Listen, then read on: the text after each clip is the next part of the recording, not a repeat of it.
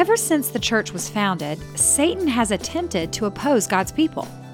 However, the book of Acts teaches us how God worked in and through Christ's early disciples for the spread of the gospel, even amid persecution and opposition.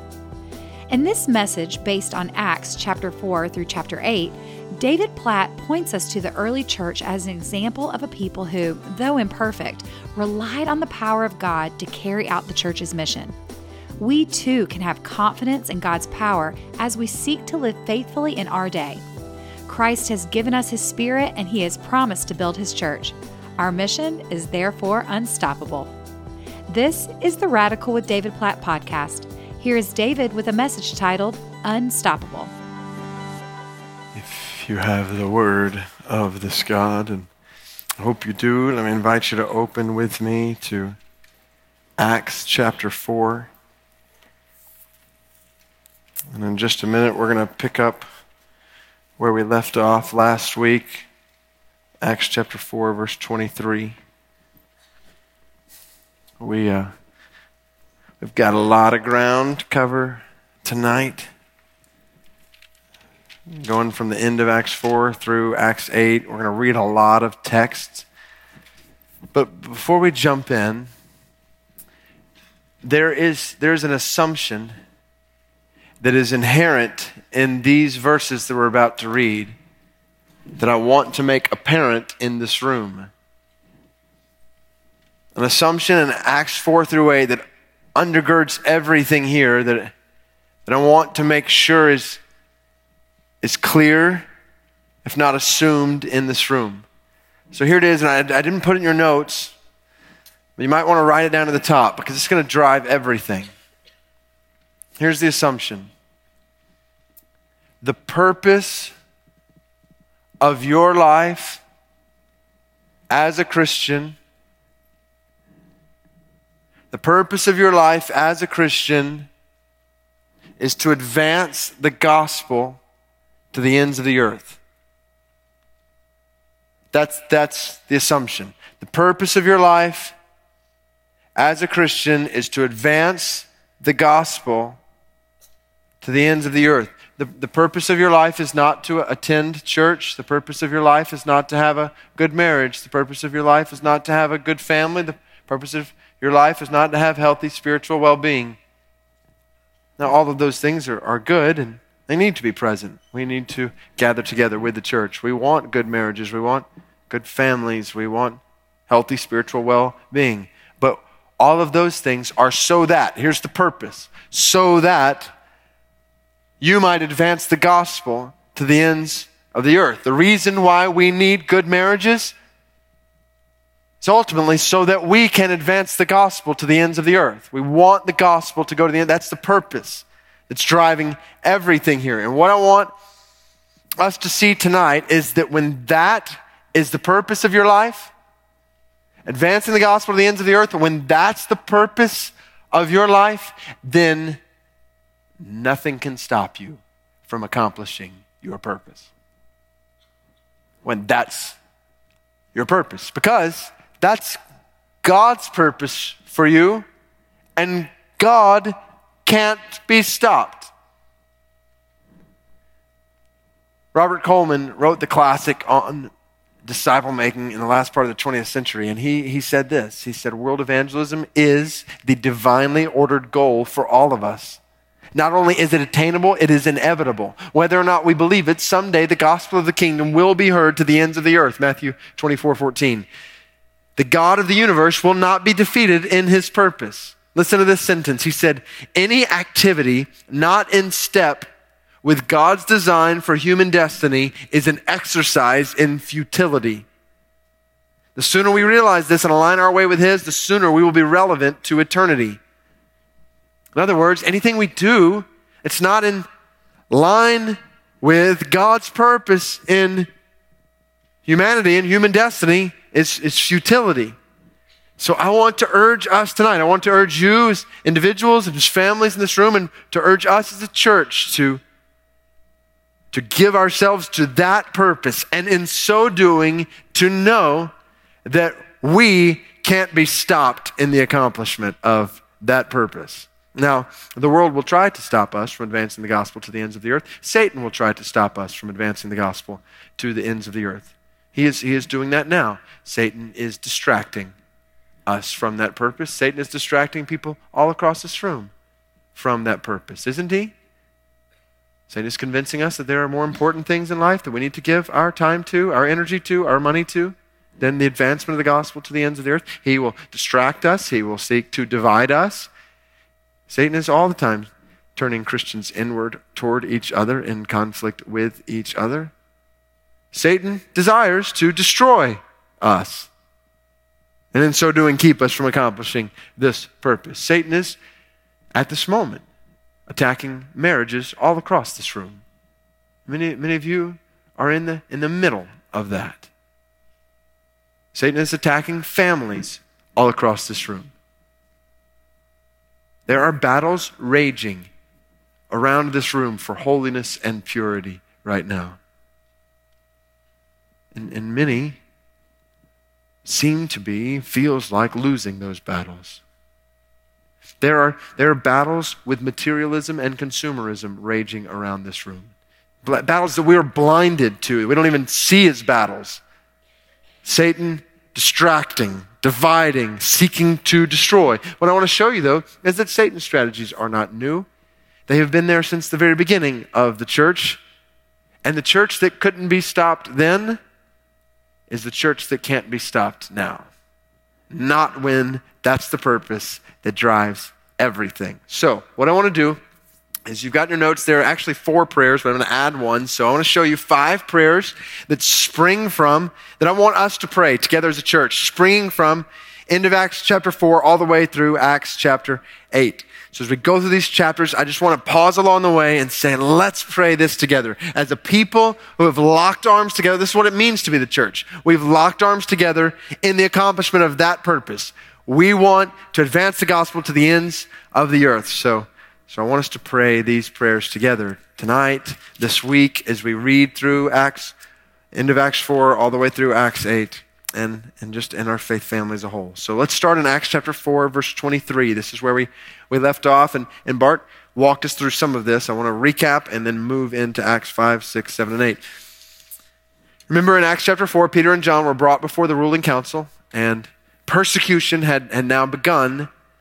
Persecution of the church had now begun in the book of Acts. So they were released, verse 23, and they went to their friends and reported what the chief priests and the elders had said to them. And when they heard it, they lifted their voices together to God and said, Sovereign Lord, who made the heaven and the earth and the sea and everything in them, who through the mouth of our father David, your servant, said by the Holy Spirit, why do the Gentiles rage and the peoples plot in vain? The kings of the earth set themselves, and the rulers were gathered together against the Lord and against his anointed. For truly in this city there were gathered together against your holy servant Jesus, whom you anointed, both Herod and Pontius Pilate, along with the Gentiles and the peoples of Israel, to do whatever your hand and your plan had predestined to take place.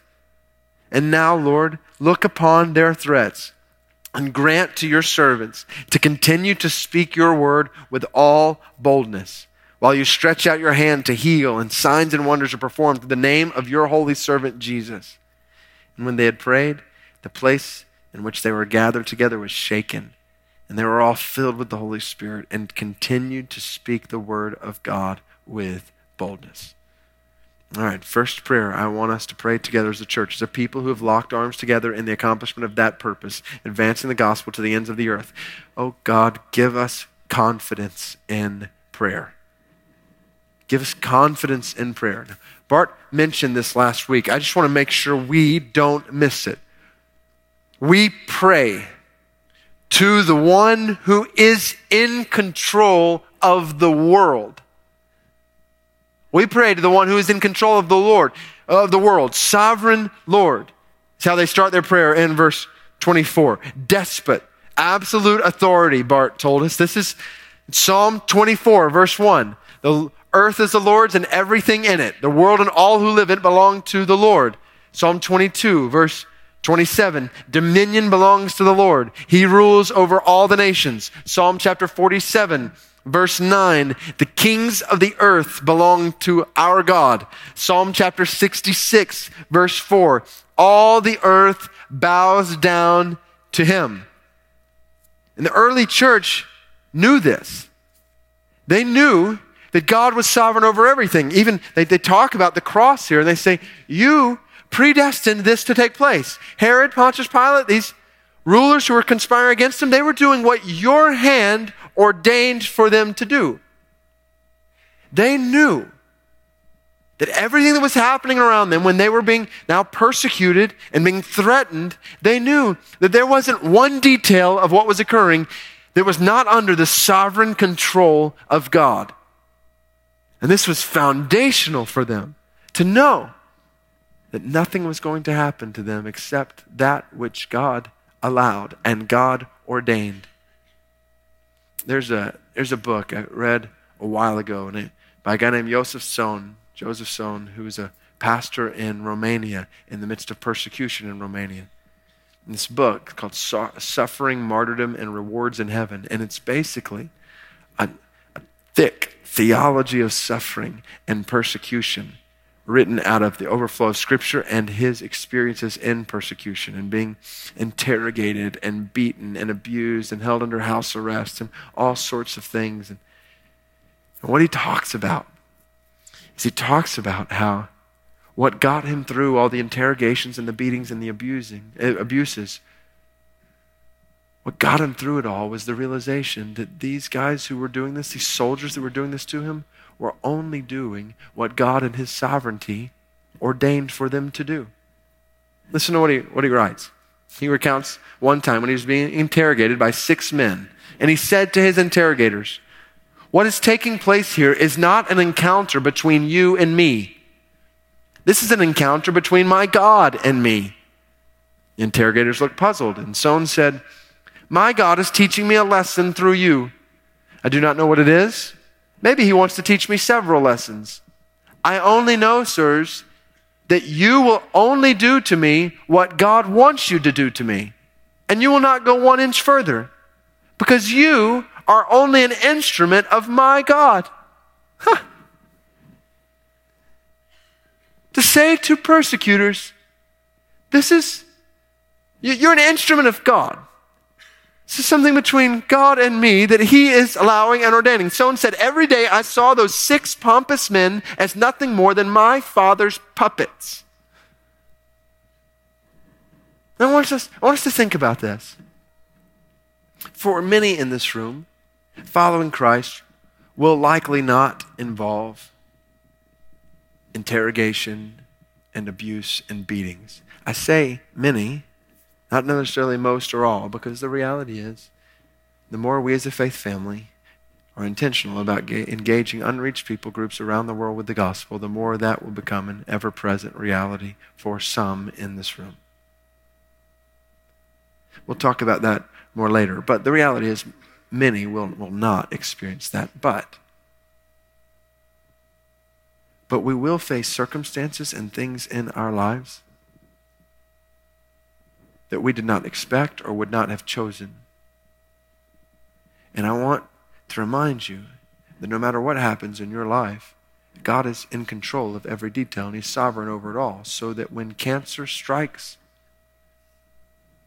you know that cancer is not sovereign, that God is sovereign. And cancer is merely an instrument in the hands of God that he will use to teach you or me to trust in him, to lean on him, to find strength in him, that he will use to advance the gospel through you. That's the purpose. That's why that purpose is so fundamentally important. If the purpose of our lives is to advance the gospel, then we will gladly accept whatever comes our way and pray that God will use that in our lives to advance the gospel. The purpose of our lives is not good health. And so if we are disease-ridden all of our lives, then so be it before a sovereign Lord. Use it to advance the gospel. We pray. That's how we pray. There are other things I know that are going on in your life or your family right now that you didn't plan or you wouldn't have expected or you would have never imagined the circumstance you find yourself in right now. But the beauty is God is not surprised by your circumstance. He's sovereign over every detail in your circumstance, and he has sovereignly ordained it for this purpose, to advance the gospel through you. We pray to the one who is never surprised by anything. Anything. He's in control of everything in the world. And here's the beauty. We pray to the one who is always faithful to his word, so that when we walk through difficulty, through trial, through persecution or cancer or other circumstances, whatever it might be. Sure, you or I, we don't know what is going to happen to us even this week, but we do know this. When we get in a confusing situation, we can ask God, and he has promised to give us all the wisdom we need. James 1:3. When we are anxious, he will give peace. Philippians chapter 4. When we feel lonely, he will be with us. Matthew chapter 28. When we are weak, he will be strong on our behalf. 2 Corinthians chapter 12. He will be faithful to his word always. That's why Jesus said in John 15, you remember, he said, if you remain in me and my words remain in you, ask whatever you wish and it will be given to you. Ask whatever you wish according to my word. John 14, it said the same thing. Whatever you ask in my name, I will give to you. We have a God who is faithful to provide for his people what they need for the accomplishment of his purpose. That's the key. It's not ask whatever you want. Well, I want $1 million home. So God, you said, whatever I ask, you give to me. No, this is the whole point. If the purpose of your life is luxury in Birmingham, then yes, ask for that. But that's not the purpose of your life. The purpose of your life is the advancement of the gospel. So ask God for the best place to live in Birmingham to advance his gospel. He will do it. He's faithful to his word. Now this changes the way we pray, right? We're praying to the one who's in control of everything in the world and who is always faithful to his word. We start to pray for, what do they pray for? The honor of Christ.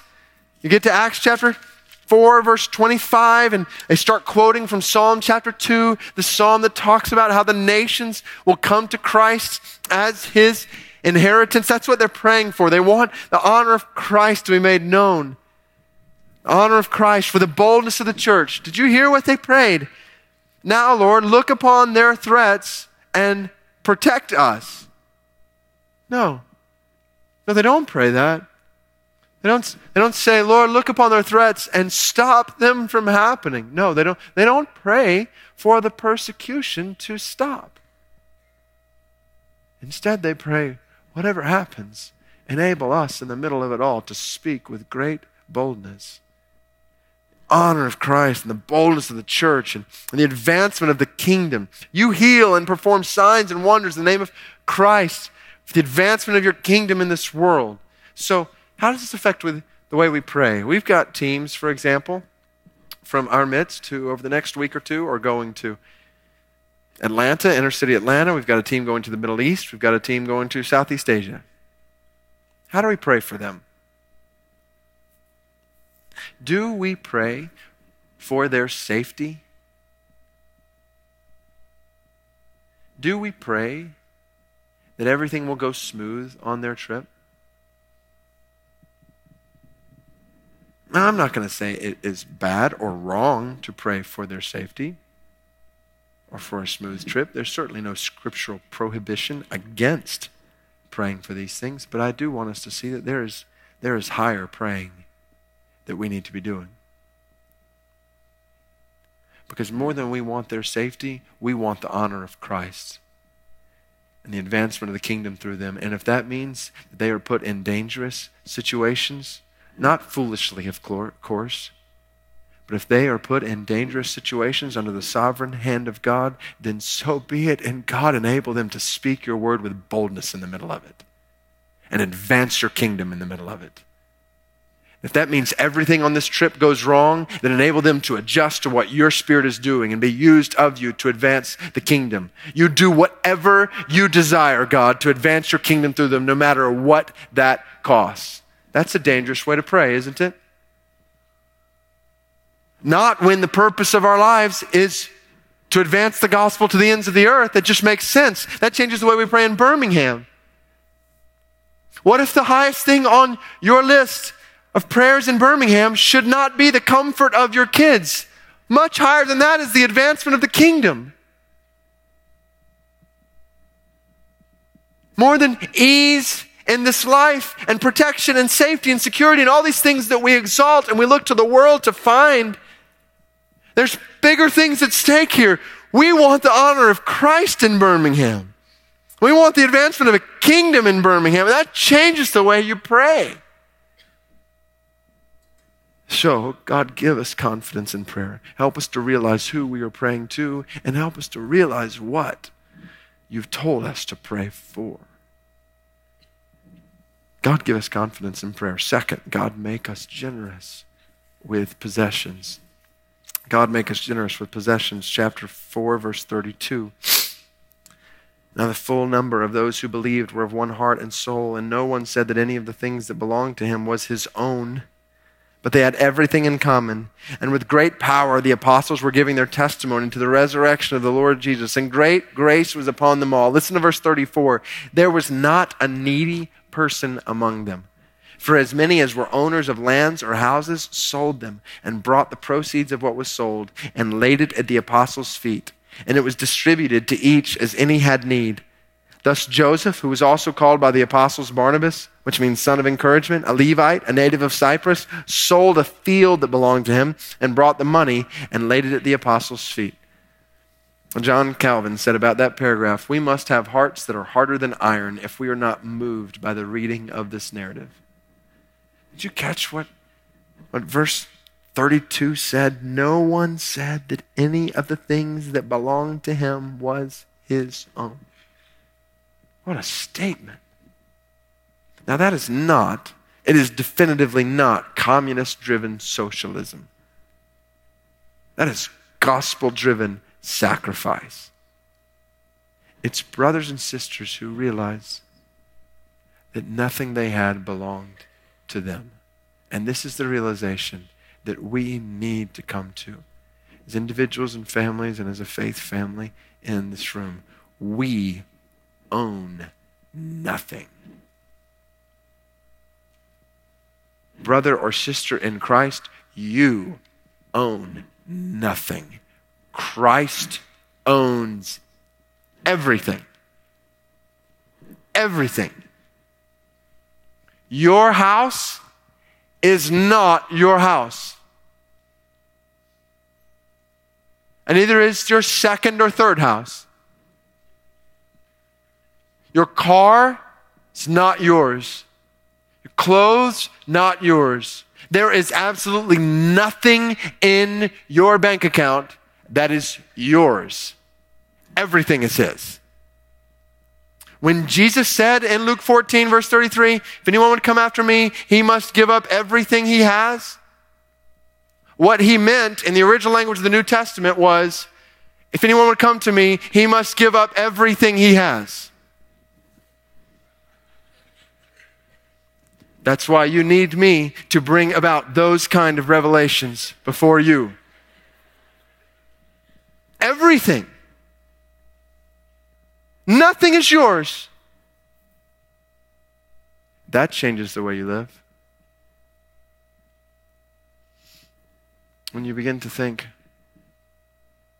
all right, if Christ was really in control of everything, then where would he have me live, and what would he have me drive, and how would he have me use this money? And that's where we come face to face with the reality. It is his to use however he desires. It's not ours. And when we realize that, we begin to give humbly. There's no pride here, no competition for who can give most. This is not forced, guilt-driven giving. It's gospel-saturated, grace-driven giving. It's people who are united together in Christ, in the gospel, giving out of the overflow of their relationship with Christ to each others. So that, verse 34 says, there was not a needy person among them. You might have a note in your Bible. If not, you might make a note. Deuteronomy chapter 15, verse 4. God had said to his people in the Old Testament, there's to be no poor among you. That was God's design, and yet we saw it as we read through the Old Testament all last year, over and over again. We saw injustice and oppression of the poor and exploiting the poor among the people of God, and the judgment of God coming upon them for that.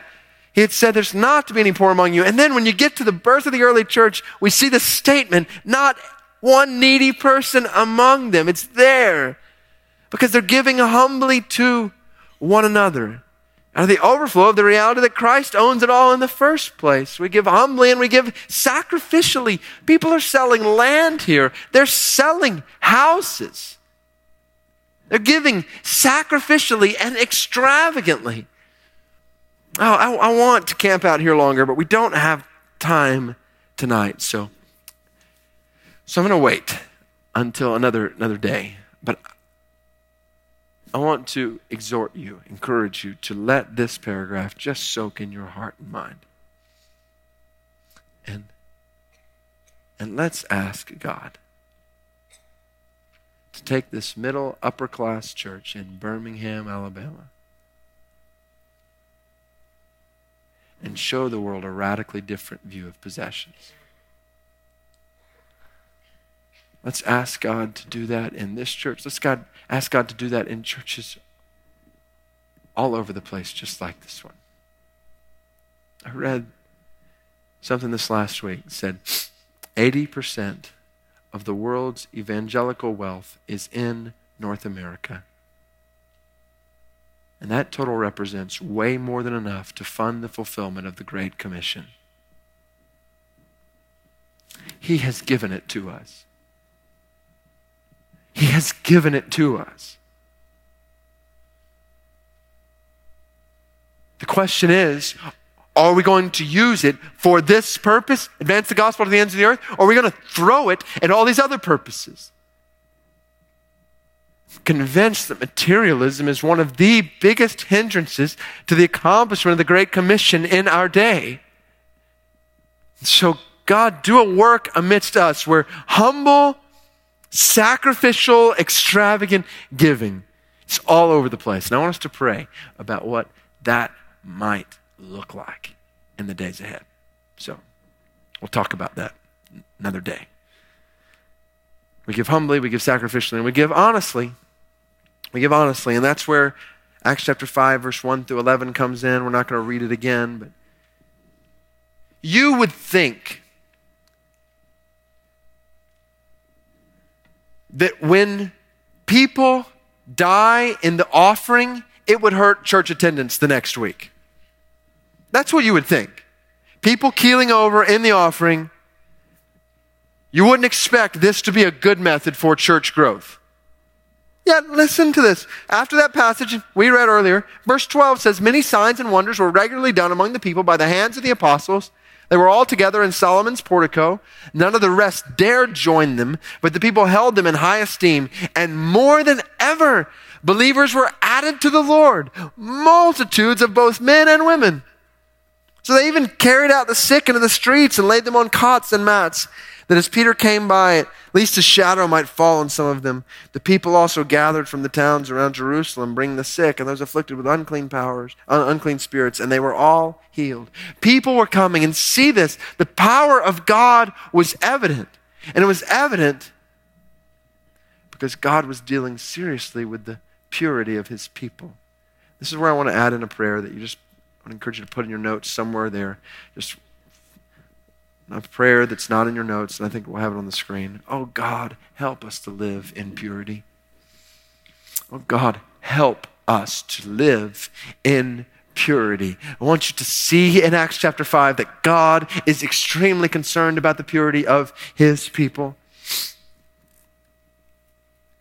Oh, just kind of come in here with me for a second.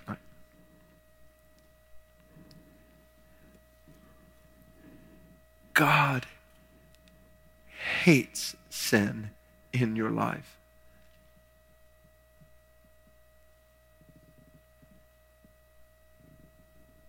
He hates sin in your life and my life. He hates sin in the church. And sin, even the smallest sin, so destructive. Remember Joshua chapter 7, remember Achan?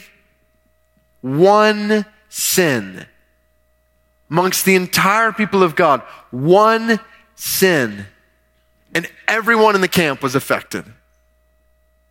They tried to advance, and they couldn't because of one man's sin. So here we are. We want to be a people that are advancing the gospel to the ends of the earth. So I say to you, do not harbor sin, hide secret sin in your life. Don't do it. For your own sake, don't do it. For the sake of everybody else in this room, don't do it. And if that is not enough, for the sake of people in this community who are lost and on their way to hell, and the gospel needs to advance to them, stop playing with sin.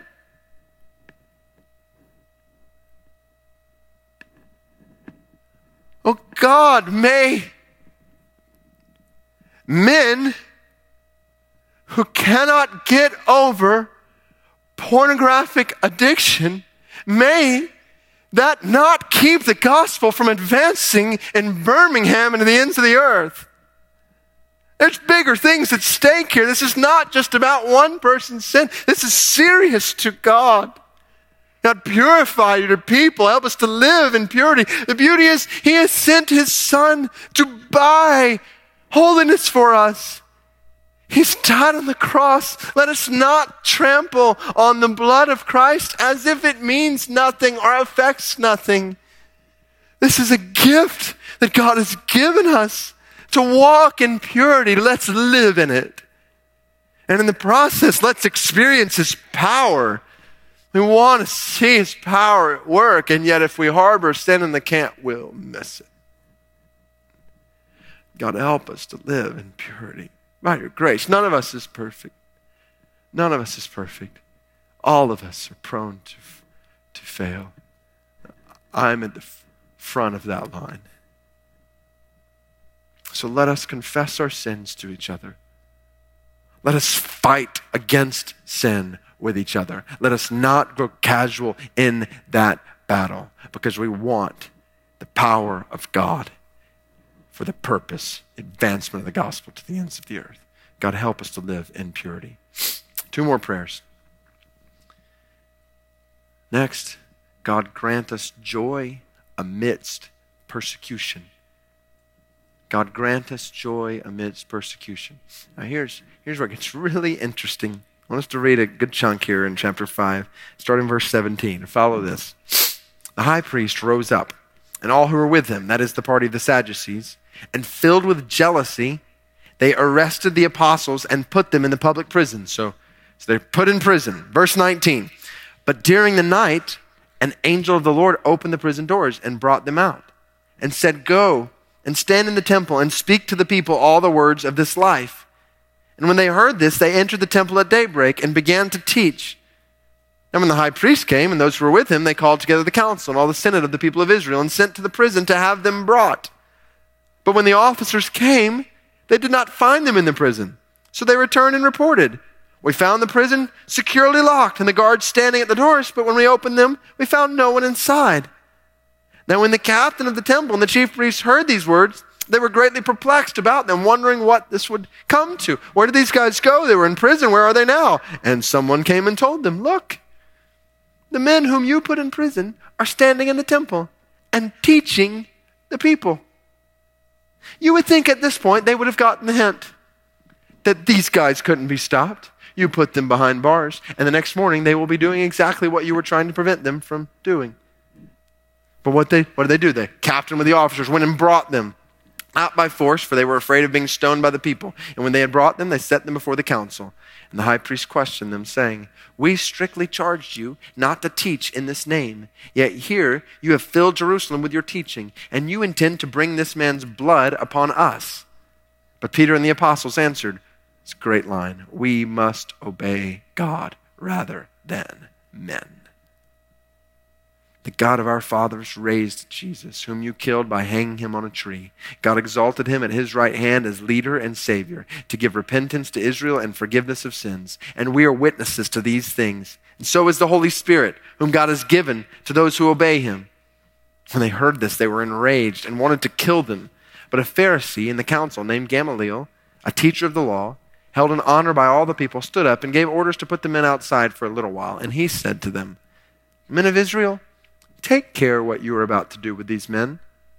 For before these days, Theudas rose up, claiming to be somebody, and a number of men, about 400, joined him. He was killed, and all who followed him were dispersed and came to nothing. After him, Judas the Galilean rose up in the days of the census and drew away some of the people after him. He too perished, and all who followed him were scattered. So in the present case, I tell you, keep away from these men and let them alone. For if this plan or this undertaking is of man, it will fail. But if it is of God, you will not be able to overthrow them. You might even be found opposing God. So they took his advice, and when they had called in the apostles, they beat them and charged them not to speak in the name of Jesus and let them go. Then they left the presence of the council, rejoicing that they were counted worthy to suffer dishonor for the name. And every day in the temple and from house to house, they did not cease teaching and preaching Jesus as the Christ. Is verse 41 not beautiful? They were rejoicing that they were counted worthy to suffer dishonor for the name. Rejoicing that they had been counted worthy. This is not suffering for suffering's sake. This is a people who are identified with Christ, and in their identification with Christ, they are suffering for Christ's sake. And in so doing, they are joyful. Joseph Sohn, listen to the story he tells. In Romania, he says, I remember one Monday when 2 officers were interrogating me. About midday, a general came into the room. He signaled with his hand for the other 2 to leave, and he began to curse me and hit me, slapping my face and hitting my head with his fist, finally knocking my head against the wall. I screamed intentionally. I shouted so that the other detainees in nearby rooms would hear me. What the general was doing was clearly illegal. That, of course, was why he had ordered the 2 other officers out of the room. He wanted no witnesses at my trial. He kept on for a while and then left without another word. The 2 officers came back and resumed the interrogation as if nothing had happened.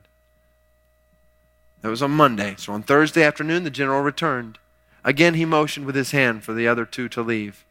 I braced myself for a second round of beating. But the man sat down behind the desk and said, Don't worry. This time I am calm. I have come to talk to you. Now the Lord has promised that when his people are questioned, the Holy Spirit within them will do the talking. I can testify to this truth. I myself was surprised as I said, Mr. General, because you came to talk to me, I want first of all to apologize for what happened Monday. The general was surprised. Let me explain what I mean, I said. On Tuesday, I was kept here the whole day without being interrogated. I had plenty of time to think. All of a sudden, it dawned on me that this is Holy Week. And sir, for a Christian, nothing is more beautiful than to suffer during the time his Savior and Lord suffered. When you beat me, you did me a great honor. I am sorry for shouting at you. I should have thanked you for the most beautiful gift you could have ever given me. Since Tuesday, I've been praying for you and your family. I saw the man choking. He didn't know what to say. He tried hard to swallow and then said, Well, I shouldn't have done it. I'm sorry. So let's talk. We talked many days after that, and eventually he said, Would you put on paper the things you were saying to me? I want the president of the country to read these things.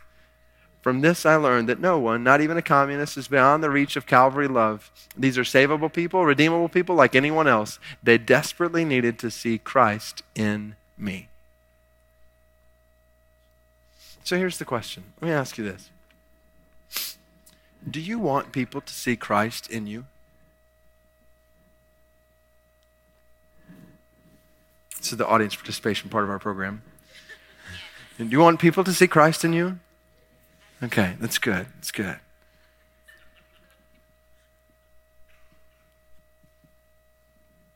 if you want people to see a suffering Savior in you, then how will that be possible if everything always goes well for you?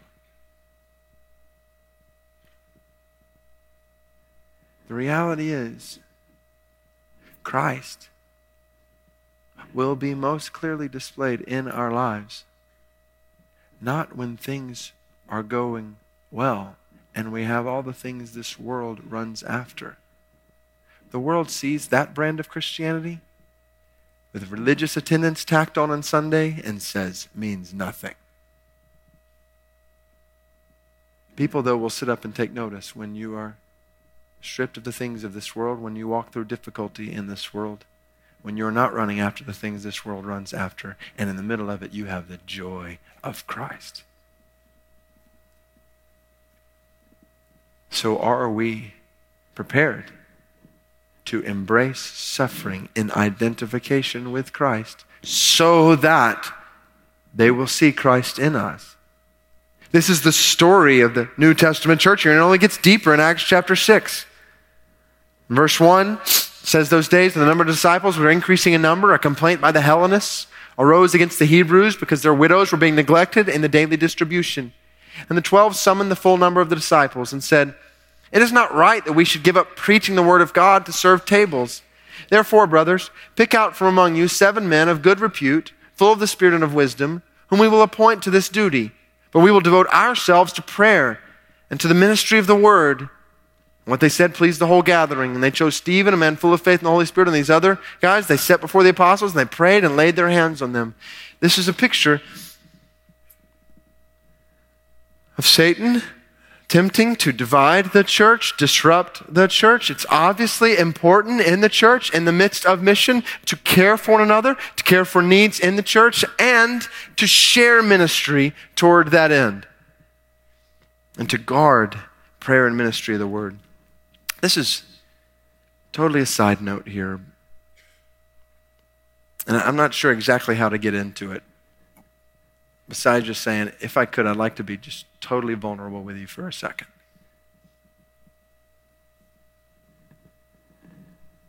This passage sums up a struggle in my own life, especially over the last few months. If I could just be totally honest with you, I, as a pastor, have been, over the last 6 months to a year, going at a pace that is simply not sustainable long term.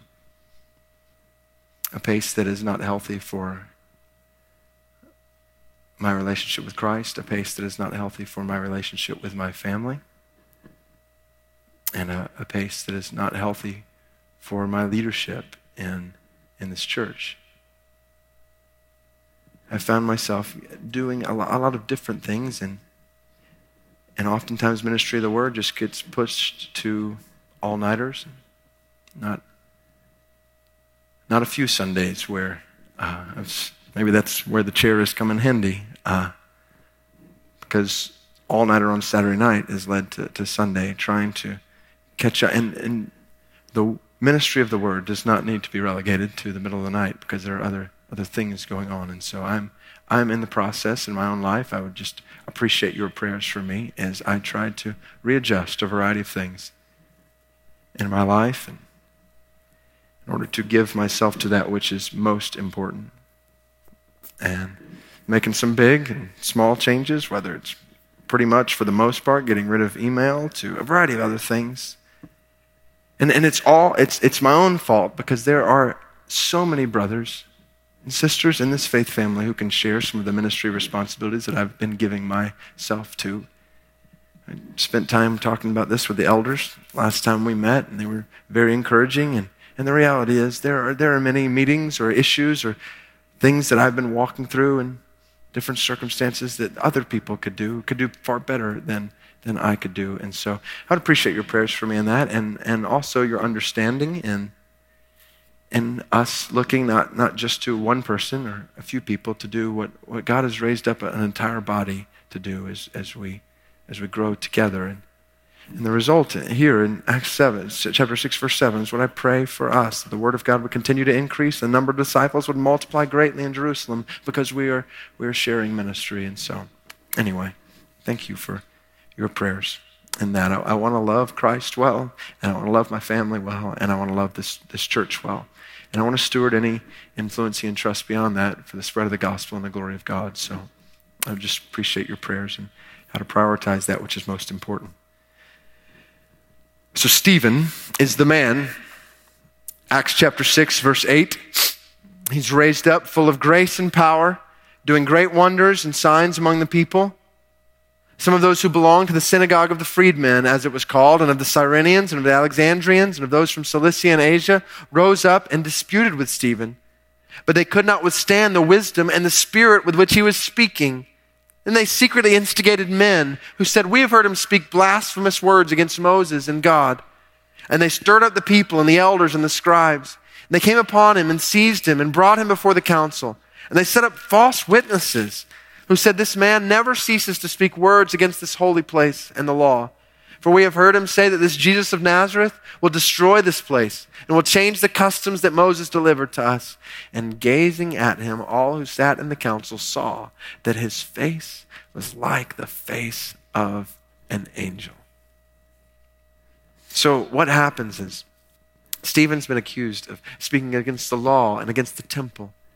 And so in chapter 7, he begins a speech. We're not going to have time to read the whole speech, but from chapter 7, verse 1 to verse 53, Stephen just plain brings it hot. And he says, you think I'm blaspheming the law? You've missed the whole point of the law. It's been fulfilled in Christ. You think I'm blaspheming against the temple? Our God does not live in houses made by human hands. The temple, we are the temple. God has opened a way for man to be with him through Christ. And so he preaches the supremacy of Christ. And listen to how they respond. Verse 54. When they heard these things, they were enraged and they ground their teeth at him. But he, full of the Holy Spirit, gazed into heaven and he saw the glory of God and Jesus standing at the right hand of God. And he said, "Behold, I see the heavens open and the Son of Man standing at the right hand of God." But they cried out with a loud voice and stopped their ears and rushed together at him. Then they cast him out of the city and they stoned him. They pelted him with rocks until he died. And the witnesses laid down their garments at the feet of a young man named Saul. And as they were stoning Stephen, he called out, "Lord Jesus, receive my spirit." And falling to his knees, he cried out with a loud voice, "Lord, do not hold this sin against them." And when he had said this, he fell asleep. The first martyr, at least that we know of, first man to die in the name of Christ. And on that day, it became clear. It had been clear before this day that if you follow Christ, you will be questioned. You may be interrogated, brought before leaders. You may be flogged, abused. But on that day, it became clear that if you follow Christ, you may lose your life. And this is the story throughout the rest of this book. We will see people questioned and abused, stoned and beaten and shipwrecked and beheaded. You cannot walk away from reading Acts 1 through 28 and think that advancing the gospel to the ends of the earth, fulfilling this purpose for our lives, will be easy. That is an impossible conclusion from reading this. It's why when Paul gets to 2 Timothy chapter 3, verse 12, he says, everyone who wants to live in godly life in Christ Jesus will be persecuted. It's a given.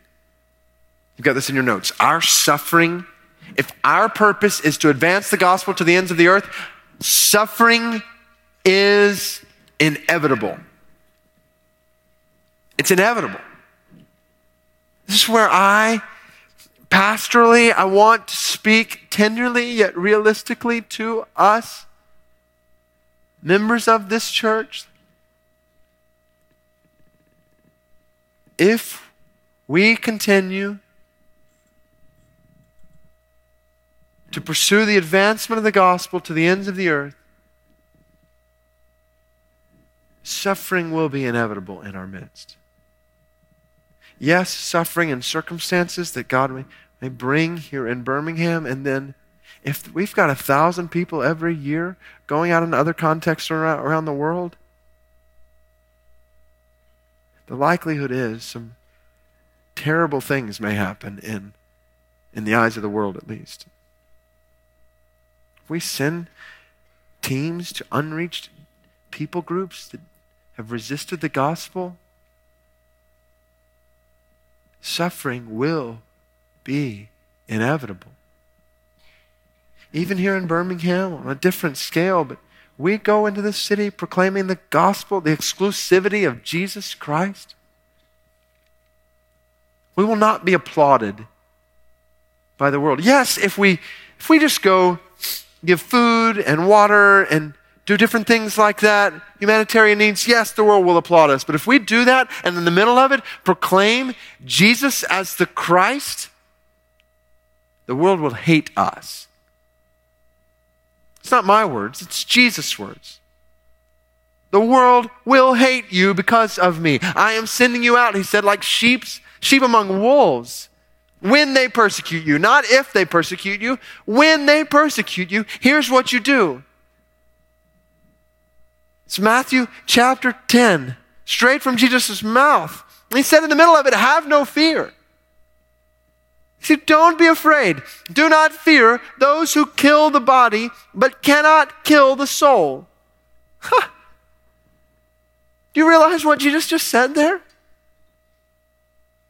Don't be afraid of those who kill the body, but cannot kill the soul. In other words, what's the worst thing they can do? Kill you? Is that encouraging to you? For me to say, all right, we're going to go after the advancement of the gospel to the ends of the earth, but don't worry.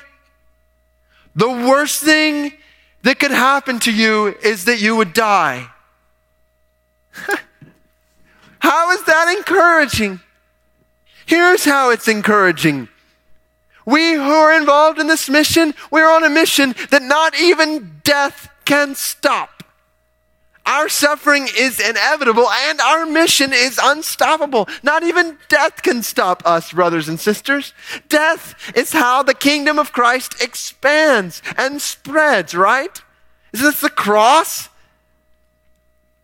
Stephen here in Acts chapter 7, what happens? Okay, so he's stoned. Listen to Acts chapter 8, verse 1. Saul approved of his execution, and there arose on that day a great persecution against the church in Jerusalem, and they were all scattered throughout the regions of Judea and Samaria, except the apostles.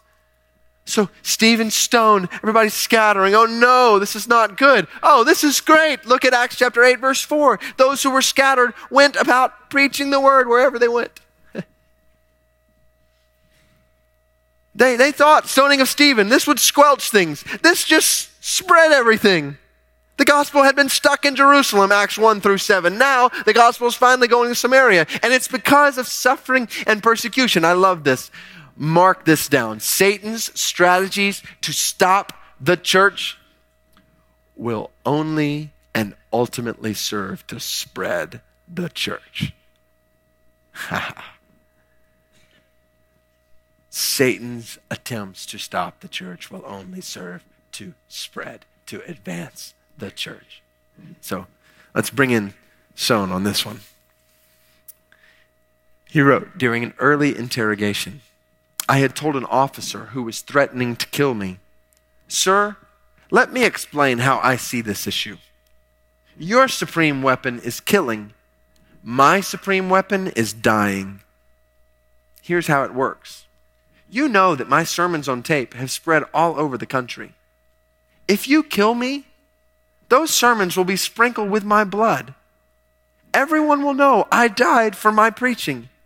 And everyone who has a tape will pick it up and say, I'd better listen again to what this man preached, because he really meant it. He sealed it with his life. So, sir, my sermons will speak 10 times louder than before.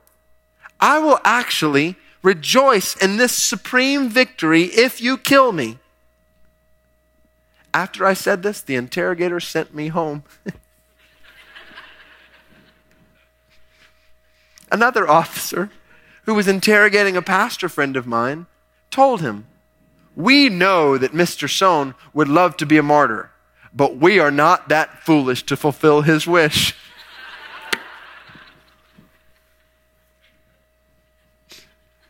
He writes, I stopped to consider the meaning of that statement. I remembered how for many years I had been afraid of dying. I had kept a low profile. Because I wanted so badly to live, I had wasted my life in inactivity. But now that I had placed my life on the altar and decided I was ready to die for the gospel, they were telling me they would not kill me. I could go wherever I wanted in the country and preach whatever I wanted, knowing I was safe. As long as I tried to save my life, I was losing it. Now that I was willing to lose it, I found it. You cannot stop people who really believe that to live is Christ and to die is gain.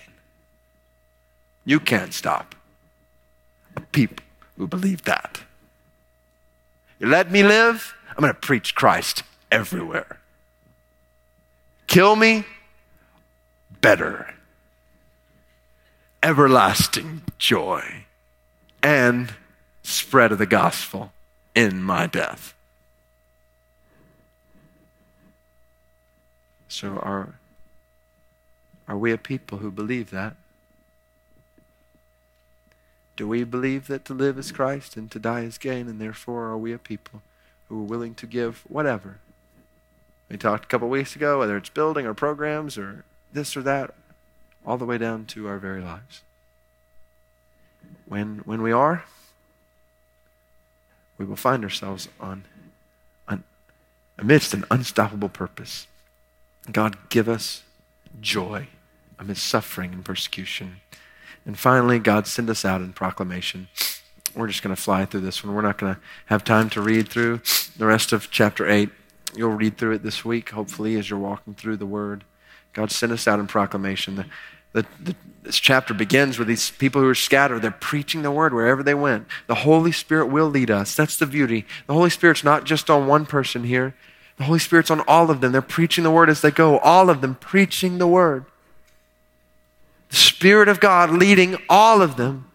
This is where we understand what we do on a Sunday in this room, right? We gather together for worship.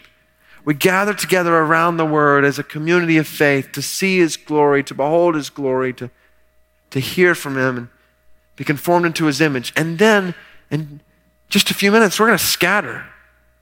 And today, from this place, 4,000 plus people will scatter all over the city. The design is that the Holy Spirit will lead us to preach the Word wherever we go. And when that's happening, you cannot stop the spread of the gospel in Birmingham. Now, if the spread of the gospel in Birmingham is depending on getting them in here, yes, okay, that's limited. But no limits. When every single one of us is led by the Spirit, the Holy Spirit will lead us. The Holy Spirit will empower us. Oh, when you read Acts chapter 8, verse 9 through 25, you'll meet a guy named Simon who thought he could buy the power of the Spirit of God, who thought he could manufacture a movement of God. That is not the case. There's, I think, some parallels there between ways we try to manufacture the movement of the Spirit of God. You trust Jesus. Trust Jesus, and the power of the Spirit of God is on you. You believe in Jesus. You proclaim Jesus, and the power of the Spirit is there. The Holy Spirit will empower us, and the Holy Spirit will use us. You get to the end of this chapter, Acts chapter 8, verse 26 through 40. And the Holy Spirit just so happens to take Philip into the middle of a desert, where it just so happens an Ethiopian eunuch in his chariot is riding by. And it just so happens that Ethiopian eunuch is reading from the scriptures in the Old Testament. And it just so happens that scripture relates directly to his state in life. And it just so happens that Philip is there and is able to explain that scripture to him. And it just so happens that once this man hears about Christ in the scripture, he believes. And it just so happens that right about that time, they come upon some water. And it just so happens that this man says, hey, can we go down to the water so I can be baptized? And they do. It just so happens that this man who believed is baptized, taken back up to the chariot, and it just so happens that right after that, Philip is zapped away to go to another place. Don't you want it just so happened to like that in your life? And this is where we realize the same Spirit that's on Philip and at work in Acts chapter 8 is the same Spirit who's on you. And the same Spirit who is working in your life. Do you think it's an accident that you are working where you are working right now in Birmingham? You think it's an accident that you live where you live right now? Do you think it's an accident that you have relationships that you have? Do you think it's nothing is an accident. He's got the whole thing rigged. And the Spirit is on you to use you and me in the same way. Lead us, empower us, and use us to advance the gospel of God. He has given us His very power, His presence to accomplish this purpose. What more could we want or imagine? The Spirit will do this. Use us to advance the gospel of God and in the process to show the greatness of God. We are weak people when it comes to the task of proclamation of the gospel. And we think, oh, I'm just not prone to that. It doesn't come naturally to me. That's actually the way it's designed. It's designed that way so that you feel weak at every moment and you need His power. And anything that good that happens in you or through you can only be attributed to His glory. The picture is a people who, no matter what this life brings, no matter what circumstances they face, a people who have one purpose. We want to advance the gospel to the ends of the earth. And with that purpose, they run. And no matter what comes their way, they know if God is for them, nothing can stand against them. And because this is the purpose of God, they can live and they can die accomplishing this purpose and know they will succeed. Your inbox is filled with bad news every day. War, poverty, persecution. Across the world, pain comes in many forms. And in places like Afghanistan, Iran, Iraq, Syria, and North Korea, bad news isn't just on social media or TV. It's on the streets. It's breaking up homes. It's attacking churches. But God is at work. Urgent fuels the work of indigenous believers bringing the good news to people in desperate need. And the work has already begun. Good news is on the way. Give today at urgentneeds.org. Well, that's it for today's episode. I'm your host, Stacey Martin. For additional articles, podcasts, events, and more, visit radical.net or follow us on Facebook and Instagram.